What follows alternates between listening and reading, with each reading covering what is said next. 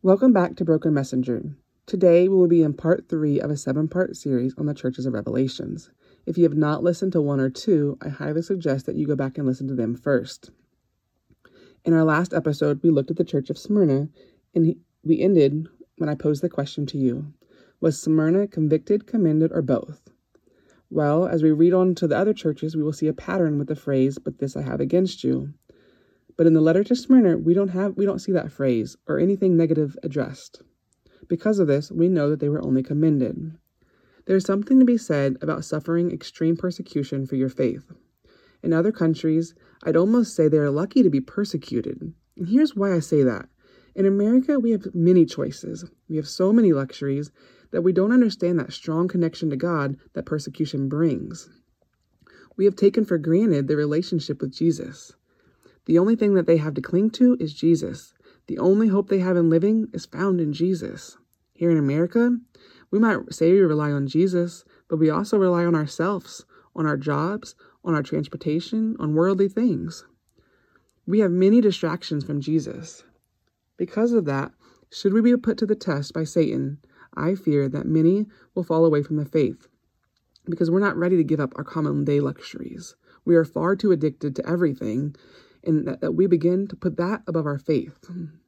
So the church of Smyrna was only commended, and in that case, we should aim to live more like the believers of Smyrna did, poor by world standards, but rich by biblical standards.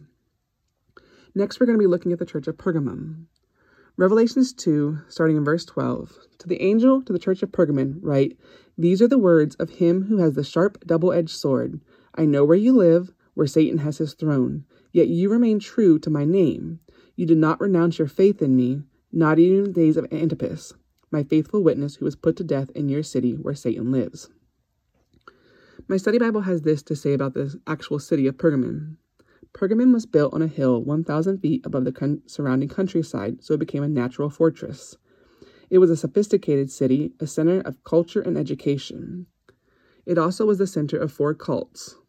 It rivaled Ephesus in the worship of idols. If you remember, Ephesus had the great riot because the manufacturers of idols realized that Paul was going to cost them money if people began to follow his teachings. The city's main little g god was represented by a symbol, which was that of a serpent, and he was considered to be the god of healing. Many people would come from all over to seek the healing from this god. Because of these four cults and their idol worship, Pergamum was called the city where Satan has his throne. I am a firm believer in spiritual warfare going on all around us that we cannot see. That our actions have the ability to welcome demons into our homes and lives. 1 Corinthians 10, 18 through 22 says that Paul is writing to the church of Corinth, and therefore he is talking to us believers. He says, "Consider the people of Israel. Do not these who eat the sacrifices participate in the altar? Do I mean then that the food sacrificed to an idol is anything, or that an idol is anything? No. But sacrifices of pagans are offered to demons.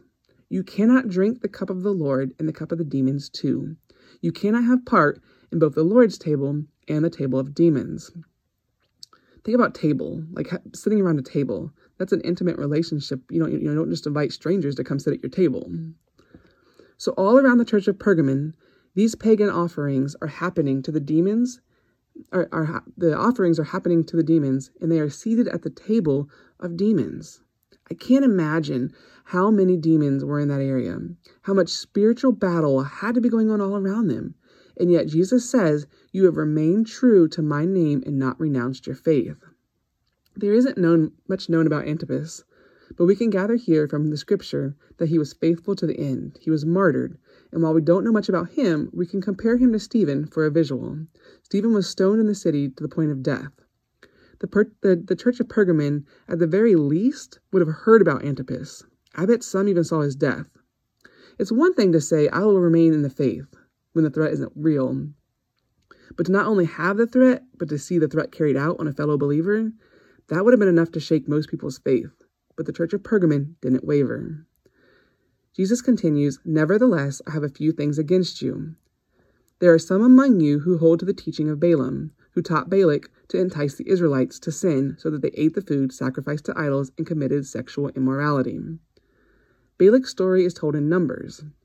He was a king who feared that such a large number of Israelites passing through his country would be highly dangerous for his people and for himself. So he hired Balaam, a sorcerer and prophet known for his effective curses and blessings, to pronounce a curse on the Israelites. At first, Balaam refused. He did acknowledge Yahweh, but he believed that he was not the only true God. Once offered money, he obliged. Unfortunately, money was motivating for him. Some people can be bought to do, even what they know to be wrong, as long as the amount of money is the right amount. So Balaam curses the Israelites and later encouraged them to worship idols. Again, we cannot sit at the table of the Lord and the table of Satan. So when Balaam encouraged the Israelites to eat the food worshipped to idols, he was encouraging them to sit at the table of Satan. So some of the believers of the church of Pergamum hold on to these teachings. And by holding on to those teachings, they were welcoming demons into their house and their lives without even realizing it. Jesus goes on to say in Revelation 2:15, likewise, you also have those who hold on to the teaching of the Nicolaitans. We spoke about them in the church of Ephesus. Not much is known, but we know this. They hated the practices of the Nicolaitans, and rest assured, if Jesus hated it, Satan loved it. Jesus goes on to say, repent, therefore. Otherwise, I will come to you and fight against them with the sword of my mouth. Notice it says, I will come to you and fight them. He is saying you need to be using the sword of the word of God, scripture, to fight against those who are holding to the teachings of Balaam and the Nicolaitans, to teach them and remind them, to provide them with spiritual nourishment instead of ignoring them. There is a leadership saying that what you permit, you promote, what you allow, you encourage, what you condone, you own, and what you tolerate, you deserve. I think this to be very accurate in what Jesus is saying here. Sometimes it's easier to turn a blind eye to a situation, to excuse behavior, because that's easier than confrontation. Sometimes we want to fit in, or we don't want to be the only one standing up for what is right. When we do this, though, we permit, so we're promoting it. We're allowing it, so we're encouraging it. We're condoning it, so we're owning it. And we're tolerating it, so we deserve the outcome of it. He is telling them, if you don't handle this, I will, and it's not going to be pretty. We have to ask ourselves, are we more afraid of confrontation, or should we be fearing God more? Jesus finished the letter to the church of Pergamum with this: whoever has ears, let them hear what the Spirit says to the churches. To the one, again, this singular phrase going on, to the one who is victorious, I will give some of the hidden manna. I will also give that person a white stone with a name written on it, known only to the name of the one who receives it. What I find interesting is a lack of plural in this section. We see this in all the letters where the conviction is occurring. He says, whoever has ears, let them, which is plural, hear. But then it goes on to say, to the one, which is singular, and I give that, which is a singular person. I just wonder if this is an indication that very few will repent. He wants all to hear, but knows that very few will be able to repent. Very few will win.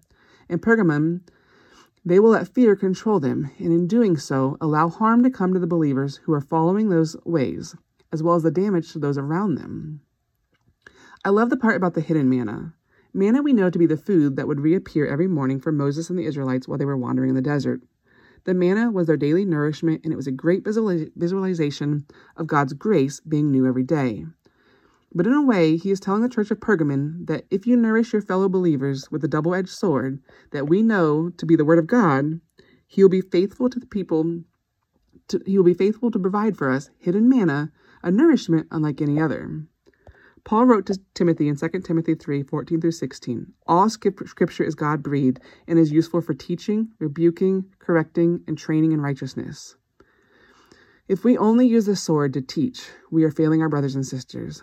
If we only use the sword to rebuke, we are failing our brothers and sisters. If we only use the sword to correct, we are failing our brothers and sisters. Paul says to the Ephesians in Acts 20:27, for I have not hesitated to proclaim to you the whole will of God. That is what Jesus is telling the church of Pergamum. Proclaim the whole will of God. It's easy to say, it's not easy to walk out. It takes love, courage, and wisdom in equal amounts. If any of these buckets are unequally portioned, we tip to condemnation or hyper grace. Most importantly, above all those things, we must walk in step with the Holy Spirit. And finally, back in Revelations, when Jesus says, I will also give that person, again singular, a white stone with a new name on it, known only to the one who receives it. To me, the white stone is symbolic to Jesus. In Isaiah 28:16, so this is what the sovereign Lord says. See, I lay a stone in Zion, a tested stone, a precious cornerstone for a sure foundation. The one who relies on it will never be stricken with panic. What I love most, though, is the name only known to the one who receives it. How intimate is that? My grandpa always called me Becky Joe. He was the only one. If anyone else called me Becky, I would cringe. But when he called me Becky Joe, it was a special nickname just between me and him. Today, thinking about it, it makes me tear up. I wish I could just hear him holler, Becky Joe, one more time. When Jesus says, I will give a new name only known to the one who receives it, Jesus will know it too. But to the one who repents, that special name will be between them and Jesus. I want that one. I want that special bond. It won't be easy. It won't be fun. But if we walk in the Holy Spirit and His wisdom, then we will have success in using the double-edged sword, the Word of God, to teach, rebuke, correct, and train in the righteousness of God. Do you find yourself in Pergamum? Do you see an opportunity to repent? And finally, was the church of Pergamum commended, convicted, or both?